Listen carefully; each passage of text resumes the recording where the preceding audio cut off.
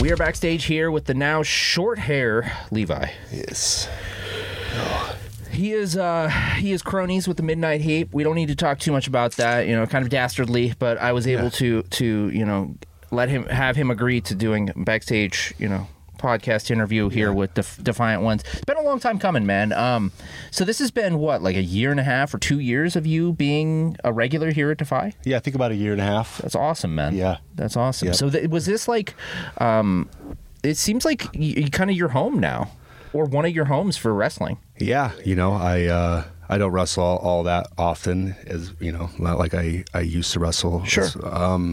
Because I'm a stay-at-home dad, so I don't travel very much. Sure. And so this is definitely the place I wrestle the most. Yeah. Very much enjoy it here at Defy. The sort of intimate atmosphere kind of reminds me of some of the early NXT road shows. Yeah. That that were in a concert type venue. Yeah, absolutely. Were, maybe 700 to 1,000 people or something, and there's just kind of a special energy about that. Absolutely, yeah. It's different than kind of stadiums or arenas or whatever. So, I love it at Defy. It's awesome. That's awesome, man. Well, stoked to have you here, man. As much as they boo you out there, you're actually, I'm not going to ruin it, but he's actually a pretty nice guy. But, that's we can get into that. So you grew up in Oregon, right? I did. Were you born and raised? Born and raised. Born and raised? Yep. Grew up in a little town, Hubbard. Awesome. Like maybe 2,000 people, 2,500. So. What was your youngest memory of wrestling? Oh man, I mean, so there was a reincarnation of Portland wrestling, I believe, when I was like maybe in my young adolescence. Okay. And my grandfather, actually, Cliff Zahner, rest in peace, love ya. He was in the legislature and in the Oregon House of Representatives, and he was actually he helped bring WWE back to Oregon. There was a time there when the state wasn't commissioning wrestling, and so it was the first WWE live event in, I think I was 9 or 10 in Oregon for like a decade plus. And I remember Kane and The Undertaker was the main event. Yeah. And because my grandpa got tickets to that, which he was in the radio business before he was, so he was always, trading. And was he a DJ or was he in sales? He owned a radio station. Oh, wow. Actually, he owned multiple radio stations. Wow. Yeah. I do radio as my job. I'm a radio host. So awesome. Yeah. Yep. So it's interesting. So anyways, that was like my first as a in a live experience going to that, and I remember it being very cool. That's cool, man. So that kind of hooked you.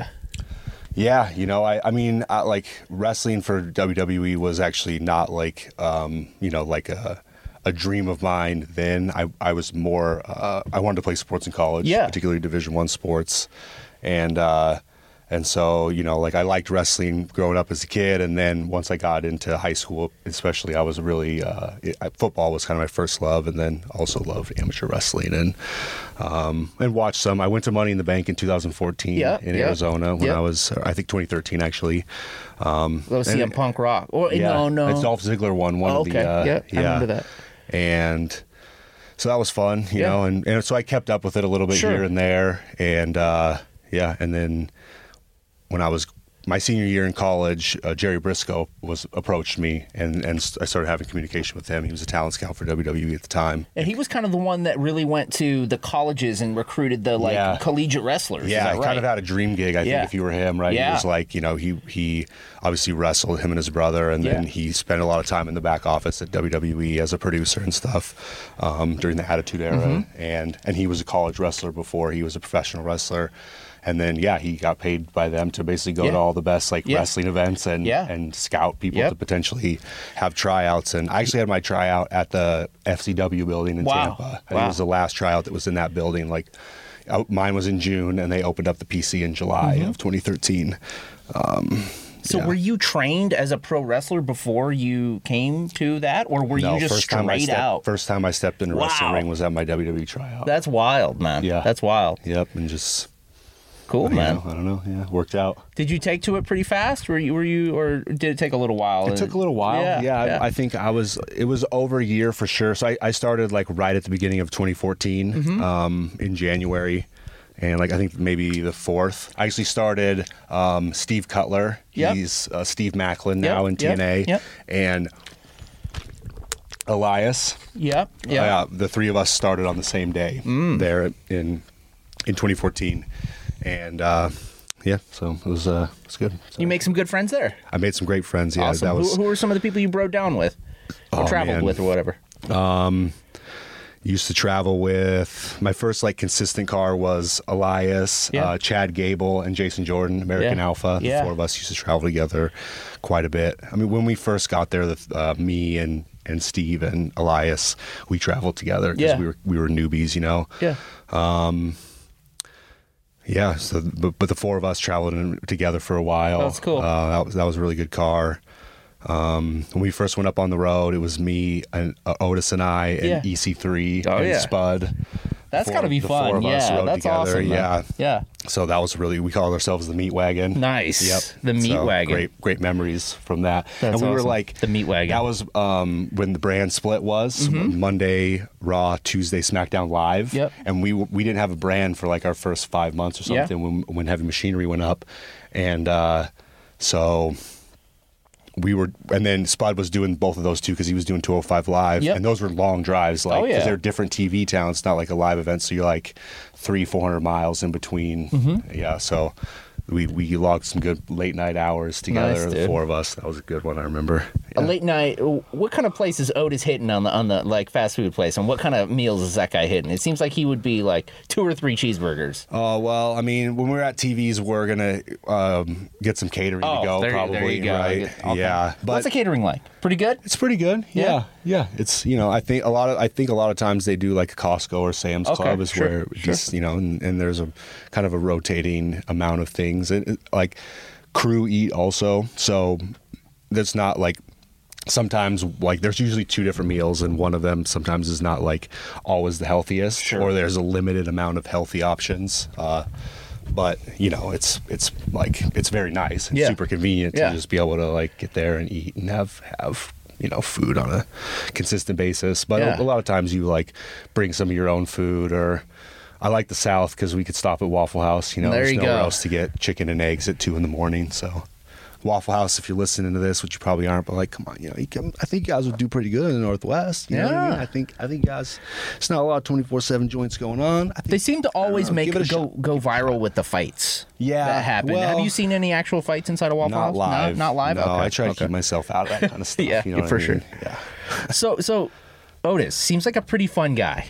Very fun guy. Yeah. Traveling with that guy must have been a trip. Yeah, I mean, we like, I think it's probably like somewhat evident if you watch us wrestle in the ring that we, enjoy each other and appreciate each other, right? Yeah. But, we have a brotherhood. I mean, I still talk to him at least every week. Yeah. You know what I mean? That's awesome, man. Just via text or phone call or whatever. And, he's not only fun, but like a very, very loving, caring person, That's awesome, man. And I think pretty early on in our time together, it was evident to us that it was like we had like a foundational thing. We were both amateur wrestlers. We were both heavyweights, which are like a little different than all other amateur wrestlers. And Chad Gable actually likes to joke around that all heavyweights are the same, and which is kind of true. We don't cut weight. We got a little bit of a more like lackadaisical attitude outside of competition than maybe some of the guys who have not eating as much food as we have, and maybe they're just not in as good of a mood as us. In high school, dude, like the people that would be 2 pounds over, they were just running up and down with bags on, trash bags. They're trying to cut weight, dude. It was brutal. If like I was JV, so I wasn't quite varsity, but it was brutal when people couldn't make weight. Yeah, I mean, I don't know if I would have really been able to like do wrestling all the time if I had to cut weight on a consistent basis. If I'm being just like completely honest, absolutely, man. That doesn't seem like all that much fun right there. Like, this is hard enough. Dude, you guys are not eating and not drinking. That sounds pretty terrible. Like I have a lot of respect for you. So from your time in WWE or from your time in NXT, you must have learned some pretty valuable lessons, not just with wrestling, but with life and stuff. What positive lessons did you take from your time with NXT and WWE? Oh man, I mean, countless, numbers. It was like not my first career, right? Like I went there kind of straight out of college, and now my wife and I, we were just together. We've been together for a couple of years out of college, and we in Arizona, and we moved across the country together, Yeah. you know, and ended up living in Florida for like 5.5 years, and both of our families live out west. So that kind of, apart from just wrestling, right, was like a big... It's growing up, dude. Right, you know what I mean? Yeah, you're really like giving it a go, Yeah. right? And so, and then, I'm like walking into a world that I don't know that much about, you know, and so had a lot to learn. Right? I remember like the jargon being difficult, right? Just like the terminology of professional wrestling, I wasn't too familiar what's a jobber? with it. What are you talking about? Yeah, or like I remember asking about the heat. Okay. Like in my first week at the PC. That's funny that you're midnight heat. You know, yeah. So.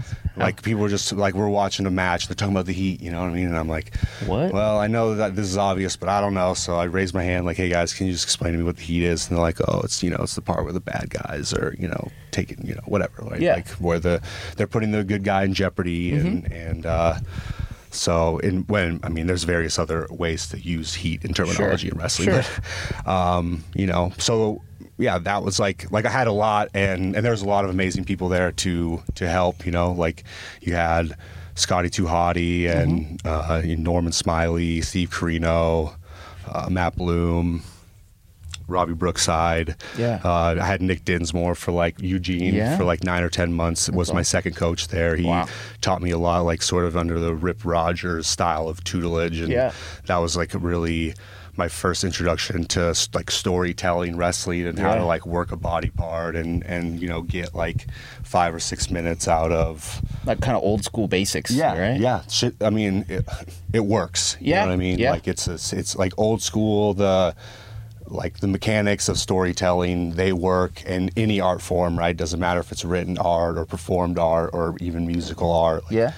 Like you have to have your own way of doing it, but there are, you know, like set things that in a storytelling way work, right? And when you really like somebody makes you kind of understand how, I mean, a lot of pro wrestling, I think, is like telling a story without words, right? It's almost like a mime, sort of, right? You can use words. It's not like you're mute, but you know, if the audience is into the match, there's not a lot of like, oh, this is what I'm going for, right? You're not like, there's no explaining yourself. So you have to kind of like, you have to figure out how to convey, you know, small and big messages to the audience with pretty much just your body and your face. So, you know, I mean, I got to learn from Dusty Rhodes for like, you know, the last year and a half that he was around, and that was incredible, right? Like there was a lot of things that I heard from him, and during that time that I was too kind of green to understand, and then there would, you know, they hit you after the later fact, on, right? like later on, I would be like, oh, I remember when Dusty said this, and now it makes sense. Yeah, that's awesome, man. That's incredible. Yeah, there was a strength coach there, Sean Hayes, who he actually runs the strength like at the corporate level for the XFL now. Wow. Like he's their top programmer. That's and awesome. he like helps facilitate the workouts for all 8 teams. Yeah. And he was in the NFL before he came to the Performance Center, and he was like, I learned so much from Sean Hayes. He's the man. That's cool, man. Yeah, so it was, you know, I mean, just a lot of and a lot, I mean, and that's just the coaching staff. Then you know, the peers that you have there too, right? I mean, a lot of people that are still wrestling on Raw and SmackDown, I was, you know, spent multiple years with, and you know, got to be not just work colleagues but friends with. And so yeah, I mean, it was like I was in the PC for, you know, like 5 years basically, from 2014 to 2019, and that was that's the era, dude. 23 to 28. You know what I mean? So and you were in the NXT era, dude. That was like the hot. I mean, when I got there, the network wasn't a thing, right? Like think like the WWE network didn't, like in its first iteration, didn't exist for like the first 3 months that I was at the Performance Center. So, you know, I learned a lot about myself and pro wrestling, and also was fortunate to be around, you know, like, right? I mean, you know, like I can remember riding in the back of the bus, and it was like Eric Young and Samoa Joe and Bobby Roode and you know, like Shinsuke and Finn Balor, like in the back, Kevin right? Owens, Giving you like, you know, Kevin Owens was not at the PC for very long, actually. Like, I mean, he was only there for like, he was the first guy actually that came in and sort of like was the champ for, you know, like 6 months, and then he beat John Cena. Was on the main roster. Yeah. And then after that, like, that was a more common thing. But before that hadn't happened. Like, they hadn't. So, which, I mean, he's, like, obviously extremely talented human being, right? But yeah, it was just, you know, it was interesting to see too how the business shifted to NXT from, like, not going on any far away live events in the first probably like year and a half that I was there. I think maybe like after WrestleMania in 2015 was like their first time going on the road. They did the Arnold Classic and like a live event in Columbus or something, and then or San Antonio they did for WrestleMania anyway. So it was like, yeah, it was like, that was cool, very cool to be a part of, right? Absolutely, like got to rub shoulders with a lot of incredible people, and just it was the time of my life. So dad life. Tell me about dad life, dude. So you got two beautiful young kids. Two, yep. I have Kenzie, 4.5-year-old daughter, awesome. And Storm, 19 months, maybe. Okay, yeah. So born in September. Yeah. So since I left WWE in 2021, been busy with the kids. Just been my wife is an educator, and teacher, and worked some at the district level. So, while my kids are still of their toddler age and not going to school or anything, they're staying home with me. And that's awesome. Man. We like to build fires in the backyard. That's awesome. Summer's coming up now. Spring's coming up, right? So we're going to be able to do some more hiking and that kind of stuff, that's which beautiful. is awesome. And you live over, but close to Portland, in Vancouver, right? I live in Vancouver, Not to dox you or anything. No, that's fine. Yep. It's no big secret. Yeah. Vancouver, Washington. So love the Northwest. Love being able to, hike up things and be able to go to the beach and all, go to the mountain, all that kind of stuff. Yep. You're active with the Oregon Pro Wrestling School. Is that right? Active with Oregon Pro Wrestling School, yep. Usually there on Tuesdays, helping out and doing a little rolling around, and just, love the atmosphere there. Yep. That's awesome. If you're listening to this, you want to give pro wrestling a shot, you're in the Portland area, come out to Beaverton, Hillsboro. Come give us a shot. Cornelius Pass Road. It's a good time. All right. We got a free commercial for you. Lot to learn. Absolutely. A lot of smiles to be had. I know it's cheesy. I was trying to be cheesy, though. That's awesome, man. So, obviously, not all the Defiance loves your character, but we do, appreciate what you bring to it, right? And the Defiance is what we call, like, the fans, right? It's all part of this community. Not just the wrestlers, but the fans. It's all one thing. So, not to break your character or anything, but what does the Defiance mean to you? Well, I think that we have a bit of a mutual understanding, right? I think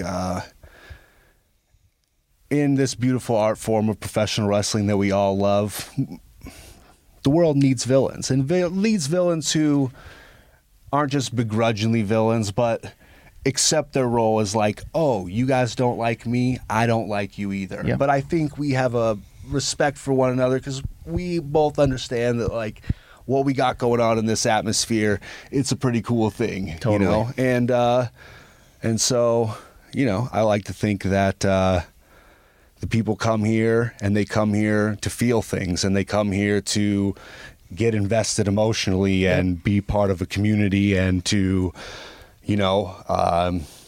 just kind of escape to some degree, right? Totally. I mean, maybe not every single person, but I guess I'm saying that because that's why I come here. Yep. That's for me. It's like it's a liberating place, and I think it's that for not just myself, but I think there's that.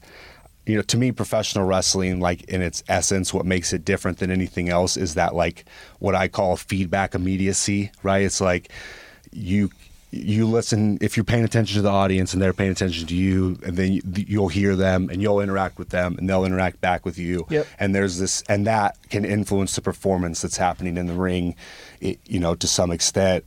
And that is something that's, like, is unique to professional wrestling. Absolutely. Right? There's no, you can't, and maybe if you pay like a few $1,000s, you could get lucky at an NBA game and have like a moment with the player, maybe, right? But, like, it's like wrestling and stand-up comedy are really the only two things that are like that. And even stand-up comedy, it's not really, like, not physical, acceptable to say things. Oh, right? yeah. Here you can say things, and it's.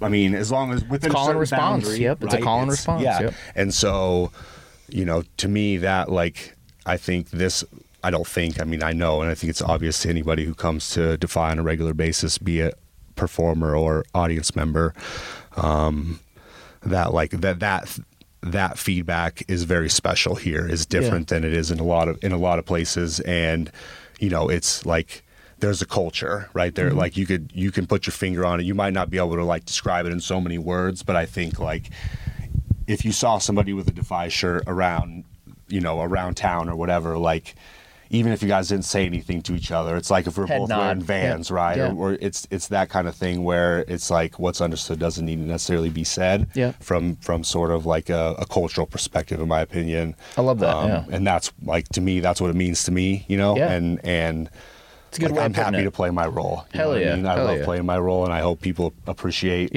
what I do. And every story needs a villain. And the performance that I give, and that, you know, it's all in good fun in the spirit of. And who would have known you had a dapper young man underneath that head of hair? You know what I mean? It looks good. It looks good. Yeah, thank you. I appreciate it. This first time in 8 years. Like my hair was probably about. Your wife was. What did she think?